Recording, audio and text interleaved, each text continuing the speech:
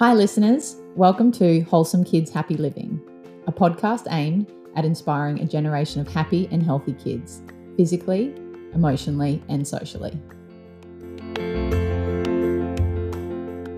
Hi listeners, welcome to today's podcast. We are joined by occupational therapist Ashley Blake.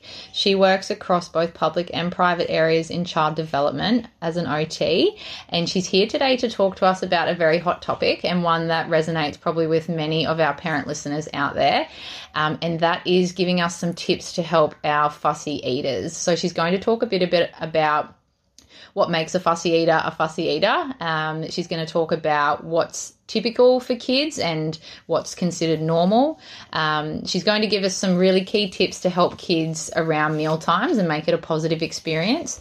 And then also talk about how we can get help for our kids if we think that it's become a little bit more than just fussy eating and something that we're concerned about, or that our kids have become really stressed around mealtime. She's going to give us some resources and some information of where to go should we need help. So welcome, Ashley. Thank you for having me. That's okay. So before we jump into today, as I do with all my guests on the podcast, I'll get you to just tell us a little bit about who you are and what you do from day to day. I know that many of our listeners have probably heard of an occupational therapist, but may not be quite sure what they actually do. So you can just give us a little insight into what your day-to-day looks like. Okay, so as an occupational therapist, I guess working with children, we're really looking at how do we help children participate and be able to do the things in everyday life that they need to do or are expected to do that is like appropriate sort of for their age. And so that can be things like, being sort of more independent with their self-care, so meal times is one, dressing and toileting, or, supporting them with their fine motor skills and upper limb development, helping with their play and social skills. So it's sort of any sort of area, any sort of barrier that comes up that impacts their participation, we try and look at how to break those barriers down, I guess. Yeah, so you're trying to simplest form. Yeah, so you're trying to get kids to be able to do more of what they need to do in day to day. Yes, I know that my very naive understanding of an occupational therapist when I first started my psychology training was wheeze and poos. Yes. But now I know that they do much more than that. That's true. That is one facet, and we are very comfortable to talk about wheeze and poos, but we're also very comfortable to talk about other things as well. And do you hear that a lot? Yes. That your job is to deal with wee and poo? Yes, look, it's probably better than, we often get asked, do you just help sort of find jobs because occupation, that makes sense, but, kids don't have, they've got other jobs in their life, and one of their big jobs are to be a friend and to be a learner and to be a player and to be, a child. So that's kind of, we want to make sure we can help children be able to do that. And in your day-to-day work, are you working with a typical age range, or are you seeing kids all the way up to adolescence? In my day-to-day job, I'm lucky because I get to work across kind of both public and private, but in both of those fields there's different sort of ages I work with. So I work, with babies up to school age in one job, and then my other job I work sort of, any age of a child and any disability kind of thing. Awesome.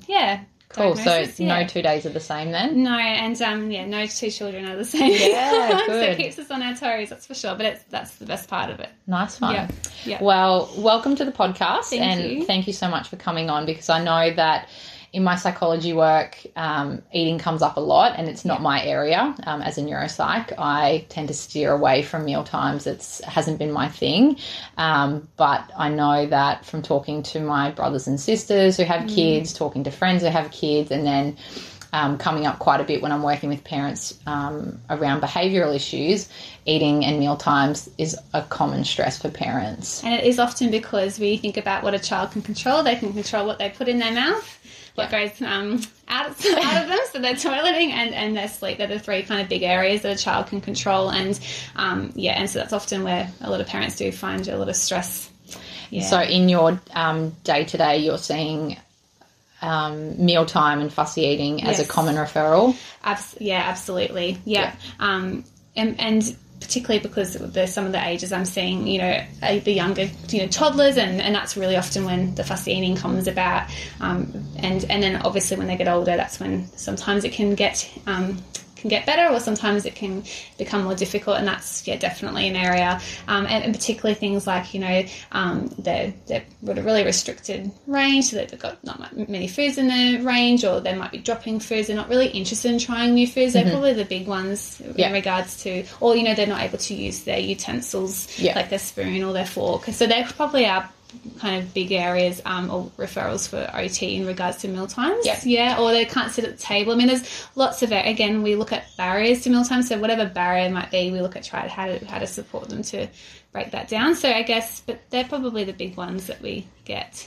And with all these referrals coming in, do you have a typical child that would be considered or categorised as a fussy eater? Is there a certain type of child that you're seeing commonly, or is it open to any single child? Look, generally, any child can be a fussy eater. Usually it's a typical part of typical part of development, and often we always hear families say it was around 18 months, 2 years of age that their child became fussy, and that makes sense because around 18 months to 2 years is when children develop that sense of independence, and they like to test the world, test the boundaries. So they are their own independent self. So I think that comes about, and that's natural for that to happen. So it's natural for them to have particular preference for tastes and shapes and colours, and to voice those preferences, and refuse new foods, or to vary day to day. They might eat well one day and not the next. I think you think about yourself too, we're a bit like that as well. So I guess it's still quite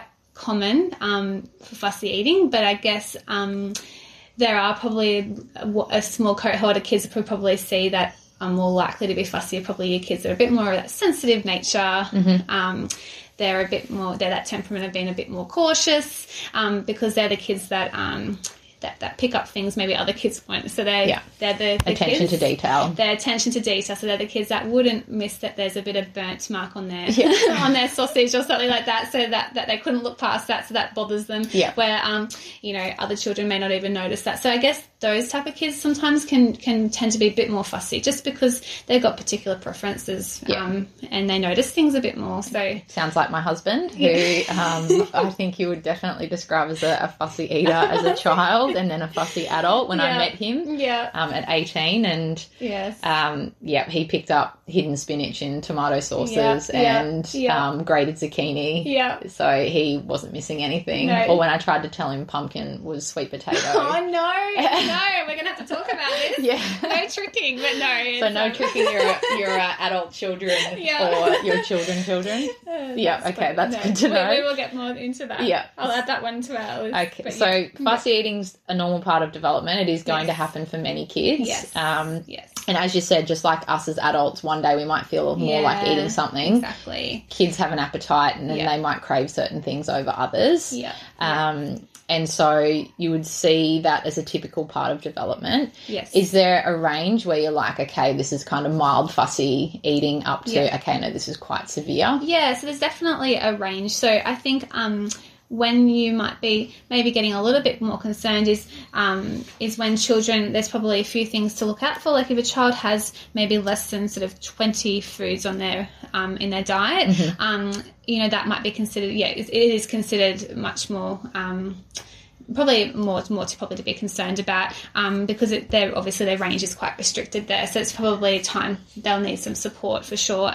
And also if they're refusing entire categories, so like if we think about categories being like your food nutrition groups, like you've got your carbs, you've got your fruits, veg, meat. So if they're kind of missing one or two of those entire categories, then that's probably something to think about, as we might need a bit more support, how we can help our children to overcome these difficulties. So if you've got a child that every day is eating chicken nuggets, white potato, and that's it, then you'd be very concerned. Absolutely. Or even if you're not getting any vegetables at all, then absolutely. that's one whole food group. Sometimes families can get vegetables in through smoothies, for example. And so it's really great that they're getting vegetables in, but they may not be eating any vegetables in whole form. So whilst they're getting vegetables in, it's for nutrition, that's really good. But I guess something to keep in mind is, will they have smoothies, you know, for the rest of their life? Like how can we kind of support them to but I think, you know, that might just be a mild example, but it's like you said before, if there's anything in particular definitely missing, I'd be thinking about, getting some support, And so I guess we're thinking about eating like we do with all other skills, is that it's a skill that you want to become independent across the lifespan. Yes. So we're not just thinking, okay, as a 2-year-old, I just want my kids to eat veggies. Yes. It's thinking, okay, well, this 2-year-old is going to be a 10-year-old and then a 15-year-old and then going out into the world on their own and cooking and making their own choices around food. Yes. So you're really trying to set them up for the rest of their life. So set up, and I guess that probably leads into one of the big things is always just setting them up for a positive association with food, that there's, you know, food is just food at the end of the day, and just I think that positive mindset of, you know, and also food is also about social experiences together and enjoying your company around, you know, company with food. Yeah, you know what I mean? So you're kind of enjoying, you know, being around the dinner table because it's a chance to talk with your family and that kind of thing. So taking that pressure off food, which we're probably going into some of those tips. But, that's going to be an important part of getting kids to eat. It's not just... Yes. Okay, I want you to eat this meal. It's creating that association. It's a memory. It is. It's something that you're From setting the them start. up. Yeah. Okay, cool. And so it's not one particular child that you're seeing that can be fussy, and you're saying that there is a range from more milder difficulties.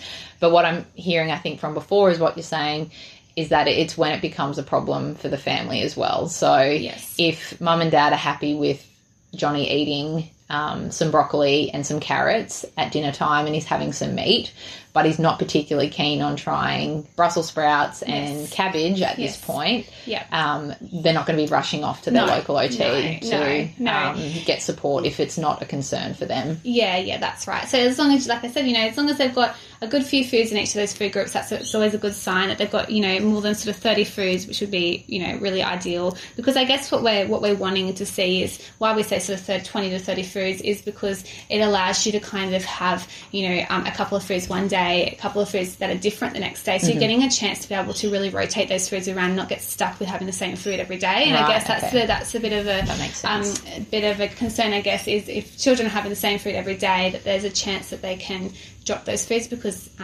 it's a term we called food jagging, where if we had spaghetti bolognese every day, we would very quickly drop that, as much as I love spaghetti bolognese. But it's just like our kids too. That's why it's really important to ensure that they've got those sort of 30 foods that allows them a chance to really rotate their foods and not get sick of them, because then they start dropping foods, and that's when you start seeing those restricted diets. So fussy eating, generally they are the kids that have sort of 30 to 50 foods, and so I guess it's more so just being careful that, you know, they're not dropping more than that. That's when it becomes more of a problem. Yeah.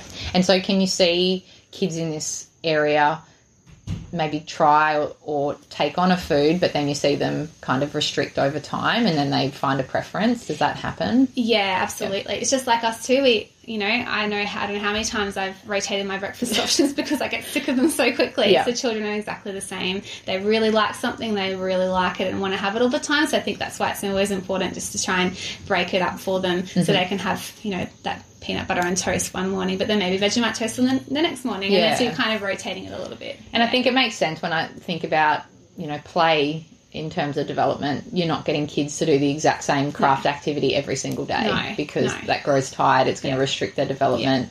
They're not broadening their horizons. It doesn't allow them to socialise and whatnot. So it's similar with food. Absolutely. It's kind of, just having that variation and having it as a bit of a novelty, and then otherwise it wears off very quickly. And I think I can hear our listeners all nodding along and going, yep, this sounds familiar for my child. Definitely been there before. We've had the tantrums around the dinner table with not wanting to try food. So I think, how about we jump into some top tips for parents with fussy eaters, and just more in a general sense, and things that parents can do day to day to help their kids, encourage them, make mealtimes fun, make mealtimes, like you said, a positive experience. How our parents might be going out and doing that. Because it doesn't sound like you need to make drastic changes, and that's actually probably to the detriment of the child. But making some small, simple changes. Exactly. So I'll throw to you. Okay, so I guess probably out of all of the families I work with, the number one thing is always keeping in mind trying to have sort of as minimal pressure, so as little pressure as possible to eat. So, you know, and it's really unfair in a way, because, you know, you as a parent, you feel this responsibility for your child to grow and to eat, and it's like, you know, you're just wanting the best for them, and it's coming out of a really good place. But children are so good at picking up just incidental pressure. So you may not even be feeling like you're providing pressure. You know, a lot of the time people think pressure is force feeding, and that's the most obvious sign of pressure. But pressure can also be, you know, coaxing them or bribing them or just sort of staring at them, watching them eat. Or, you know, sometimes putting a new food on their plate. They perceive, well, my plate is what you're telling me. I need to eat food off my plate. So if you're putting that food on, you're implying that I need to eat it. So sometimes it's just keeping in mind, children are really, really quick at picking up any pressure. And so some kids, you know, that can make them feel quite stressed. And I think we've got to always remember stress in a child can mean that they can lose their appetite because it's just a natural thing that happens to us, and so a natural process. So, and obviously that's counterproductive. You know, if they're losing their appetite because they're stressed, they're not going to want to eat anyway. So it's just this vicious cycle that can happen. And if they're feeling sick looking at those foods that they're expected to eat but they don't want to eat, then they're associating that sick feeling with these new foods. And that's why it becomes this, and this is where from an early age it can become this negative mindset that they have with food from an early age, which we obviously want to try and prevent. We want mealtimes to be a positive experience for them, because, you know, we want them to be able to, like I said before, you know, realize that mealtimes are about spending time with family, and there's other goals and celebrations, and food can be a really good experience. So I guess, you know, a lot of families probably have nutrition, because food is, you know, we need food for nutrition, and that's definitely a goal area for food, but that's probably sometimes very caught up in everyone's minds, and forgetting about some of those other reasons why we eat, for enjoyment and for socialization. So so that's probably something to think about, is trying to minimize that pressure as much as you can, and make mealtimes just positive and fun together, so that they want to come and sit up at the table. So it's not going to be a battle. And I know that's easier said than done, but it's just more so keeping in mind having some really nice positive experiences. Otherwise, when they get negative around mealtimes, it makes your job even more harder. Difficult. And I think when I think back to my childhood, and not in that my parents ever wanted it to be a pressure situation around the dinner table, but we often, I think I grew up in a generation of you can't leave the table until you finish your meal, and so, or there's no dessert unless you finish your dinner, and so you kind of had that, I guess it wasn't overt, it was kind of it's that pressure, incidental pressure that, okay, I need to make sure I eat everything, but then I wasn't thinking about, well, am I actually hungry anymore? No, and it's not allowing them to kind of have control over what they eat. So usually, you know, the idea is as a parent, you know, you provide where they eat and when they eat, and what options they have, and then their role is around, you know, how much do I eat of that, and and what out of that do I eat? So that's their role, and I think the problem happens when those roles intertwine, and they're not feeling that control, and I think I read on a mum blogger's Instagram the other day around how she doesn't make dessert contingent upon dinner, and she actually puts dessert out with dinner. Love that. I'd never ever thought of that, because I always thought dessert comes next and it's excitement, but actually you're glorifying. You're glorifying. This is where food is food. This is right from when I said at the start, food is just food. There's you know, we don't kind of want to make one food more enticing desirable, than the other, and you know, and so that's where if you say you can have, you know, ice cream after dinner, it's kind of like, well, I have to get through dinner. Oh, I don't like dinner now. That's the dreaded part. Now I hate that broccoli because I have to eat you to get this. You know, just give me the ice cream. Just give me the ice cream. And so, look, whilst in the short term it might be an effective strategy, you know, to some of these fussy eaters, I mean, it can sometimes work. But again, I guess what you've got to think about, do you want your child to love broccoli or not? Do you know, or do you want your child to? Because I think that's just probably more so, you know, whether you can, have the bit of ice cream on the table, and then they can choose what they eat. I mean, so it is definitely easier said than done, but there are methods to go into more detail into what that may look like. And so the goal then is, it's not for them to love certain foods and not love certain foods. The goal is to encourage your kids to just try things and give things a go. Is that right? Absolutely. Because I think definitely enabling them to, you know, be around a variety of food. And that's what family meals are really great for, because, you know, family, you have a whole lot of range of foods, and sometimes it's really nice to have set up family meals so you have everything in the middle of the table and you can dish stuff out into the plates. And so whilst they may not eat it, they're still getting a chance to kind of dish it out, and so they're not expected to eat it. They can put it on a separate little plate. They don't have to eat it, but it's a chance for them to still feel like they're part of the family experience. And that's interesting, and again, not something that I'd thought of, because I'm one of 6 kids, so Mum had everything dished out on a plate just to make sure there was enough for everyone. And I think having 4 brothers, if we didn't do that, me and my sister wouldn't get to eat anything because the boys would rush in and get all the good stuff first. But that's actually a really nice tip, is that if you're putting food out and then you as the child get an opportunity to pick what you put on your plate and how much of that. I've never thought of that before. It's just and it's also a chance for them to be around food that maybe they don't eat, so that they may be fussy. So out of that meal with you know, it might be a roast with some baked potatoes, veggies and salad, you know, they may just go for the roast potatoes. But it's a chance, maybe they can put a bit of carrot on their side plate or a bit of meat, and, you know, it's a chance for them to still feel like they're part of the family. They've got some, but they don't have to eat it. But they can, you know, Dad can be like, oh, this is a nice chewy carrot. This is a nice one. crunch. It's really crunchy. Or, you know, you can, then they can watch other people eating it. But again, they're not feeling the pressure. And you're using positive language, not staring at your child, waiting for them to see whether they're going to try it or not. Or not saying, if you try this, then you'll get this. So I guess it's just, and I think at the end of the day, you know, you always need to make sure that, you know, you're not going to just create a whole family meal. And if they're really fussy and they don't eat any of it, like, that's not going to probably work. They're not going to you know, they're not going to always pick up a food and eat it. So it's always important to have a couple of foods that they actually do like on their plate. So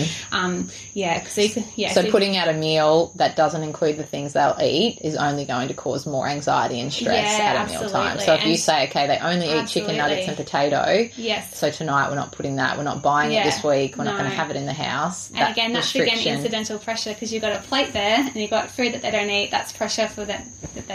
So they're picking up on that straight away. So I think that's why you always have a couple of foods in their plate, because then they're going to be much more likely to come up to the table if they know that they've got something that they like. Otherwise, you can imagine yourself, if you're somewhere, and I could just imagine a whole lot of seafood is not my strong point. I don't think I would feel a bit stressed. So but I guess that's probably the big one, is just keeping in mind, try to minimize that pressure and think about the incidental pressure that you may not be meaning to do, but children do really pick up on it. And I've really noticed that, you know, when I work with kids, as soon as you take that pressure off, like just as simple as saying you don't have to eat, it's like their barrier goes right down, and it's like they're so much more open. Where as soon as you imply you have to eat, you'll see that, I don't want to eat, no, and you can just see the barrier goes right up, because that's their mechanism to. Well, they want control, as you said. If that's something they can control and that's being taken away, try and tell a 2-year-old that they can't do their own seatbelt up. Yes, exactly. And watch the meltdown come on. Exactly. So that's just a little thing. Definitely. Actually, it's actually a very big thing that I've seen, and how it really does help by just taking that pressure away completely. Can be really helpful. And I think even comments that I could think of is like, well, I've spent an hour cooking this, and you're not going to eat it. Like that again would be adding that pressure, and because you're thinking, you're bringing up guilt. And usually, if a child can do something, that they would do it. I mean, it's just clear something's stopping them. That's something. It's a bit more tricky than that. So that's why you might need to try a few other strategies to support them than just eat. It's just the forefront of everyone's mind. Just eat, and it's just. Using the word even eat doesn't even work. So I wouldn't even use the word eat. And so food is a very general term that encompasses so many things. And so when you said before, like there's a reason they're not eating it. I think it's interesting, and something until working with OTs and speechies around mealtimes that I hadn't thought of was different foods have different textures, and if you're putting and flavours and tastes, and if you're putting only one kind of texture or taste out, that can be really off-putting for kids as well. Absolutely, yes. So and that's why I think, you know, parents are the best expert of their children, and that's why, you know, I have to even learn so much from the parent about the child, because I don't, you know, often we don't know them very well at all when we first meet them. So I guess parents are in a really good position where they know their child so well. So I guess I'd always, advise to really have a good think about what foods are they eating, because that's going to tell you so much about their preferences. Because like I said, every child is so different. So if you map out all the foods that they're having, you might get a bit of a pattern. And I can tell you now, most of the time it's dry and crunchy foods. Dry and crunchy foods in my life. So trying to think of all the food groups and all the dry crunchy options in those food groups to start with. So I think what I'm trying to get at is, you try and work out what is their safe zone, what's their comfort zone, I guess you could say, that they have, or it might be they like bland coloured foods. Or I had a kid the other day, I was like, I actually like green foods. I'm like, you can go. Oh, yes. I don't think I've had a child that I like green foods. So this is great. We have got so many vegetable options. I think like... But you don't have green meat. So I don't have green meat. Really I actually hard. did think of that. How can I make green meat? So I guess that's where knowing what your child likes is probably a big tip as well. Really taking the time to actually... away from your child to map it out will actually save you time in the end. Really think about some of those foods you choose and try and link it to what I would call your comfort zone. And I know I have a comfort zone too. I'm not particularly fussed on lots of like wet textures or that. A pear just feels it's... Maybe you need to go to a mealtime clinic. The amount of foods I have added to my repertoire since doing feeding therapy is insane. But it works. Yeah, well, that's good. I'm glad it works. I have added so much because it's a whole nother way of thinking, I guess, about food. And I guess we probably can go into maybe how to try new foods. Yeah. And like I said, that's probably the first place to start, is really thinking about what foods your child eats. Is there a pattern? Okay, now let's think about that pattern. So, if I'm thinking of a new food to introduce, can I introduce a food within that pattern? Let's think about a vegetable that's dry and crunchy. Is it a carrot that maybe we start with? Does my child just like a lot of stick-shaped things? The fish fingers, chicken strips. Well, can I do a stick-shaped carrot? So you're not against that. I know I've seen another mum blogger, really into the mum bloggers on Instagram, but so her son loves shapes, and so she does little cuts into those shapes and puts it on a plate where he goes from start to finish, and he went from not eating much to following his way and eating, and now she's like, I have to cut shapes. And but he's 2, so eventually you'll be able to grade that out. But at least he's not going to be 18 and cutting his food into shapes. That's it. So I guess that's something to think about, is what their preferences are, but also have a bit of a think about, well, what foods are they eating now anyway? Like, are they eating, just thinking about, they're having crackers. Maybe you could introduce another type of cracker, or if they're having a particular flavour of yogurt, can you have the same flavour but a different brand? Or, just think about what they're having and do a slight variation. So it's the same, different. I'm so sick of saying same, but different. I say it all the time, so now I've come up with a term like a sister food. So think about your sister food, okay? Yeah, I like that. So something really similar. So if you're having broccoli, you might think, well, it's another, you could link it by doing another green food like a snow pea. They're both green, or you might do a cauliflower. They're both the same shape. So it's sort of not throwing a piece of broccoli and a Cheerio. Two completely different foods together. It's sort of thinking about, how can I slowly expand out with... Because I think even with would say a healthier alternative, so buying a processed chicken nugget, for instance, and I've seen so many times where parents are like, well, I make them homemade, but the texture of a piece of chicken with crumbs is so different to the texture of a chicken nugget that you buy in a box and put in the oven. It's amazing. It's so amazing how children's brains work. Their logic is so different to our logic. So, you hear that all the time. And you also hear of, well, he eats an apple whole, but if I cut it up, he won't eat it. Because to them, that's 2 different foods to them. Cutting an apple into wedges and a whole apple are 2 completely different foods. And I hear it a lot with they might have a cooked meal at kindy and the mum will get the same recipe and cook it at home. But I guarantee you most of the time they will be like, no, this is not my this is not my food from daycare. This is not the same buttered chicken. But you're creating associations as well, and so the environment at home might be different to the environment at kindy. And exactly. So that's exactly it, and that's what kids are like, they just pick up some of those, some kids don't notice at all, but other kids will kind of pick up on that a little bit. And is that something we should be celebrating then? So they may not be trying it at home, but they're trying it at grandma's, or they're trying it at kindy. Because it actually still gives us a bit of an idea of, well, they've actually had maybe butter chicken at kindy, so that means they've had a bit of white rice, so maybe that helps you kind of think of some foods at home. They may not have it straight away, but how can we keep introducing it to them? And I guess that's probably something as well to really highlight, is that a lot of children, when they're first introduced something, will be like, you'll hear that, yeah, it's disgusting. I hear it every day when I work with kids. It's like, ew, I'm not eating that, disgusting, gross. And then the older ones will obviously talk like that. And then you've got your younger, your infants and your toddlers that might pull the real aversive face. Spit it out. Yeah, spit it out, pull that horrific face. Like you're and then we're like, oh my goodness, look at your, and then we might react like, oh no. And then I guess what we've got to think about is, for those babies, that they see our reaction and then like, oh no, mum says, or that adult shows me that that's not safe, so I'm not going to go near that. Where I think we've just got to be careful with our reactions. So with our babies, we kind of keep the poker face. Oh, it's okay. Yeah, you got it. Oh, you that got was this. a big taste. Yeah, you got this. And then for our older kids, it's more so rephrasing the, ew, that's gross, disgusting. It's more being like, oh, you know what? No, or they're saying, oh, I don't like it. It's like, no, instead of saying that, you could be like, it's just a big flavor.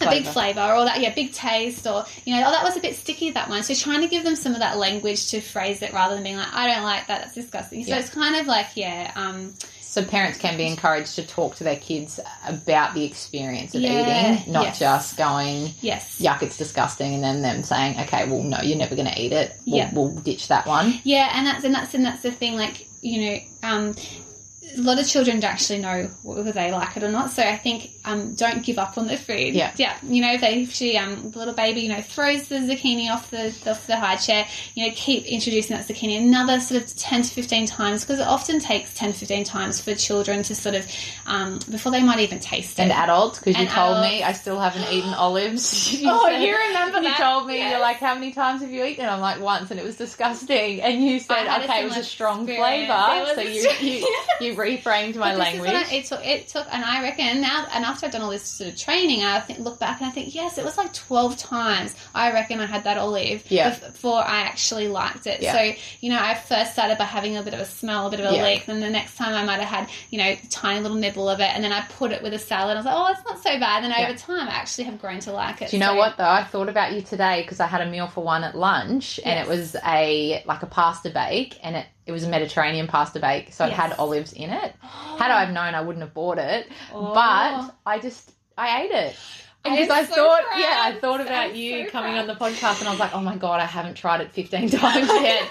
But I wouldn't, like the smell of olives, the look of them, I just, I can see why kids are averse to some foods, and when they first look at them, and I've avoided it, which obviously isn't the best strategy, but now today I took a step forward. I'm so proud. And I had olives, and it was fine. It was completely fine. And I survived. Well done. And it was delicious. I definitely don't think I'm on the spectrum of putting a whole olive in my mouth solo yet. But one step closer. Yeah, but I think that's what you're saying, right? You can't leap from... No, you can't.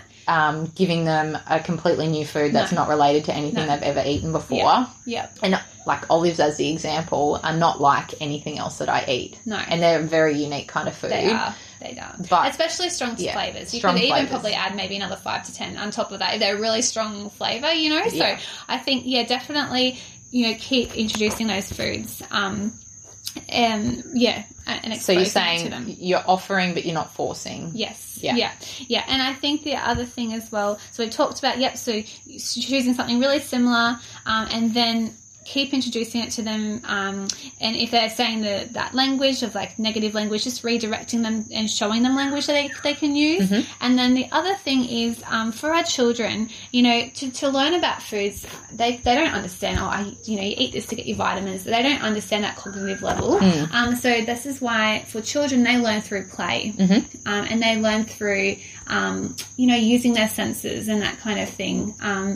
And so I guess it's not, just throwing the food off a high chair. That's not really with a purpose. It's playing with the food with a purpose. So allowing them to actually, scrunch up the food, get their hands messy, because what that's doing, it's helping them prepare to know what that food might be like in my mouth. So it can really help them to kind of build that relationship with the food by actually using their senses to learn about the food. So it's not just taste. It's not just taste. That's not something I'd thought of either. Yeah, so actually by them feeling it, they might, you might squish the pea in your finger and, okay, it's kind of popped. Okay, I get a bit of an idea now what's going to happen when I chew it. Or, and then, smelling the food. Then you can do when you say taste, there's a spectrum of taste. So sometimes you can taste foods when they're outside of your mouth. So things like licking the food. So it's actually not in your mouth. And again, if you put it in your mouth, it's implying eating it. Yeah. So you're not pushing them to do that. So allowing them to kind of explore in those ways. Yeah. But children aren't going to know how to do that. So this is where the other big one is modelling. Modelling is with any area of child development. Obviously modelling is such an important thing, and it applies to food as well. Monkey see, monkey do. Monkey see, monkey do. So that's where, if you have that new food, try and not say, don't try to not say, eat it. We want to not use the word eat. We will just say, look, we're going to learn about it, and look, mummy's, having, you might be smelling it, or you might kiss it or lick it. And this is where it depends on the age. So I want to be probably a bit more general. So I don't want to give you not doing that with a 10-year-old. Yeah, no, that's it. So this is where, probably I'm also talking about those younger kids you could do those things with. And older kids, you can use a bit of play. But this is probably going into a little bit too much detail. I guess more so just want to say, you don't have to, you can model eating it, which is great, but also it's really important with those new foods, if they're hesitant, to model some other actions like giving it a smell or a lick or a kiss or a, and allowing them even to have a little spit cup where they get a chance to spit it out. Because what happens when you get that opportunity is children are more likely going to put it in their mouth if they know they can spit it out. Where if they don't have that option, they're not going to, I can guarantee almost they're not going to put it in their mouth. Their barrier is going to go up. But if they know that they don't have to eat it, all of a sudden then if they're putting in their mouth to do what we call a bit of a rocket shit where you spit it and it blasts into the cup, that is all of a sudden giving them this taste in their mouth. And it's fun. And it's fun. Yeah. And that's probably the other thing is just, allowing them to have that sort of messy play, get the food all over them. Again, you probably your younger ones, your infants and that, may not be so appropriate for your 10-year-old to get completely head to toe in your in bolognese sauce. But again, it's just a really nice way for kids to experience the food in a positive way, and it builds up their tolerance to the food. Yeah. And so you want them touching food, you want them in the kitchen around food, you want them to help preparing food.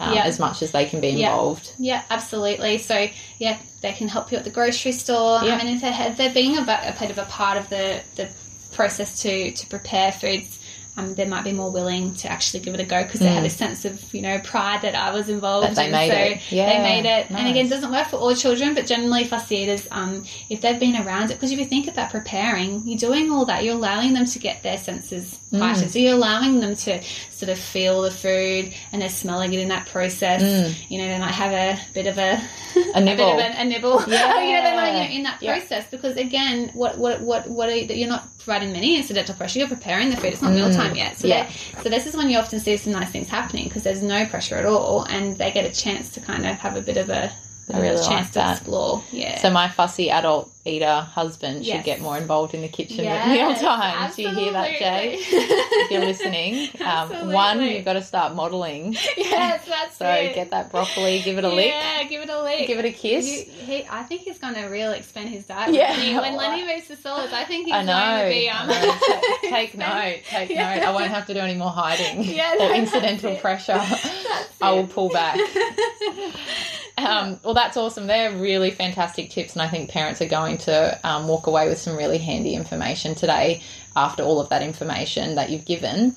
I think just to finish, if there are parents out there that are listening and they think, you know what, this has become problematic and, my child's losing weight or, like you said before, they've got less than 20 foods or every day it seems like you're repeating the same foods over and over again, where would be the first place to go for those parents if they wanted some support with that? Probably the best place would be your GP or your local GP or your child health nurse, and they would be able to support you, know the local area with what services would be available, and sort of point you in the right direction, and they'd be able to provide you some of that interim support with the meal times. Yeah, awesome. So GP, child health nurse, a great place to start. Yes. And if they're looking for resources just to get some more information, or if they prefer to read a bit more into it, where should they go? So I really recommend the Raising Children's website, so raisingchildren.net.au. They are just a really good, legitimate source of some great information and it goes into tips way more than I did now. Great, so they can expand on some of the stuff that you've... some of that stuff. Awesome. And I guess something to keep in mind too, a lot of the stuff I'm talking about has actually come from some training that I've done called the SOS Approach to Feeding, and so it's a whole a huge, big approach to feeding. And so I guess if they go to any therapist, if they go even privately to therapists, it'd be good to find out, are there other therapists that sort of specialise in feeding, because it does require sometimes a bit of extra training. Yep. So I think that would be a good place to... And as you said, you've learnt a lot just with your own feeding and eating with doing that training. So, absolutely. It's so insightful. Yeah. Okay, great. So I'll link that with our podcast on Instagram so that parents have some of that information to go to the Raising Children's Network website. Now, something that I'm introducing today, Ash, away from what you've talked about, and again, thank you so much. I've learned so much already, and I feel like I'm geared to tackle that time when it comes. Thankfully, it's just breast milk at the moment, and that's easy. And as you can see, you'll be able to have so much fun. Yeah. You'll be able to have lots of messy play for Lenny when she's... That's right. So I feel like I'm geared with the knowledge now. Yeah. But I'm going to do quick fire questions, just so that our listeners get more on a personal level with our guests that come on the show. So we're going to do 30 questions. I'm going to quick fire 30 seconds, and I'm going to quick fire some questions at you to finish. Right. Just the first thing that comes to your mind, okay? All right, so are we ready? I was going to say right now. Yeah. No, sorry. I'm really stressed. No, sorry, that wasn't the start. Okay, that's not the question. Yeah, no, that's not the question. So when I ask, first thing that comes to mind, don't think about it too much. All right, are you ready? Yeah. Okay. I won't ask you what comes to your mind. All right. Okay. All right, here we go. So if you could live anywhere in the world, where would it be? Paris. All right. What is your biggest fear? Oh, cockroaches. Yuck, okay. What makes you really happy? Oh, travelling, yeah. I think you forgot your dog that you haven't stopped talking about. Oh my goodness, empty. I'm going to be leaving to travel, and I can't do that, no. What's your favourite thing about your job? Oh, just helping people and, being able to help kids. Being able to help kids and bring out the best in them, and Awesome. Yeah. What makes you laugh the most? Oh, gosh. That's my awkwardness. Yeah. No, you laugh at yourself. I'm laughing at myself. Should you say your husband? Yeah, look, he's pretty funny, I guess. Yeah. What did you want to do, or what did you want to be when you were a child growing up? I wanted to be a teacher. Very cool. Yeah. And if you could choose to do anything for a day now, what would it be? Oh, gosh. Just chill out. Yeah, do nothing. do nothing for a day. No, that is a good question, actually. It would have to revolve around food. Yeah. Isn't that so funny? Yeah. There you go. I do love food. I have to say I really love it. Well, there you go. Maybe that's a good one to finish on. That was a good one to finish on. There you go. So, incidentally, that's come up that Ash, if she had a day to herself where there was no pressure to do anything, she would just eat constantly. Again, no pressure. Yeah, no pressure. That's all right. Well, thank you, Ash, so much for joining us today on the podcast. As she said, if you need any further information about fussy eating and meal times, head over to the Raising Children's Network, or go pop into your GP or local child health nurse and ask them questions. If you feel like you've enjoyed today's podcast or you have any further questions, feel free to send us a direct message on Instagram, and we can try and help you get that information as best we can. But thanks so much for listening, and remember, wholesome living is happy living. Peace.